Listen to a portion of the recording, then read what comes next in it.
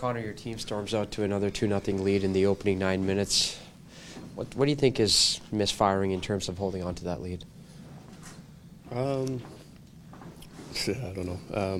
The PKs obviously struggled all year, for a number of different reasons. And,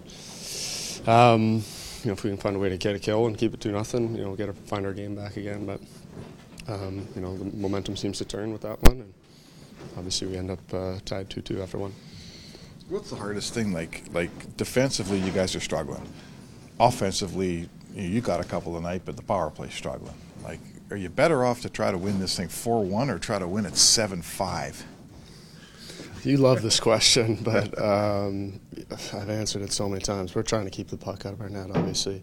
That's our main focus, and obviously we haven't done that, again, for a number of different reasons. So we're always trying to defend. When teams are rolling, it seems like they get the puck luck that they need. I mean, you look at the second and third goals against, just unbelievably lucky plays. Is that just kind of demonstrating where this team is at right now? Yeah, I mean, you can call it luck, but obviously, those are hockey goals, and we got to find a way to score a few ourselves. You've got some leads. You guys have played a lot of playoff games. You've got an experienced team.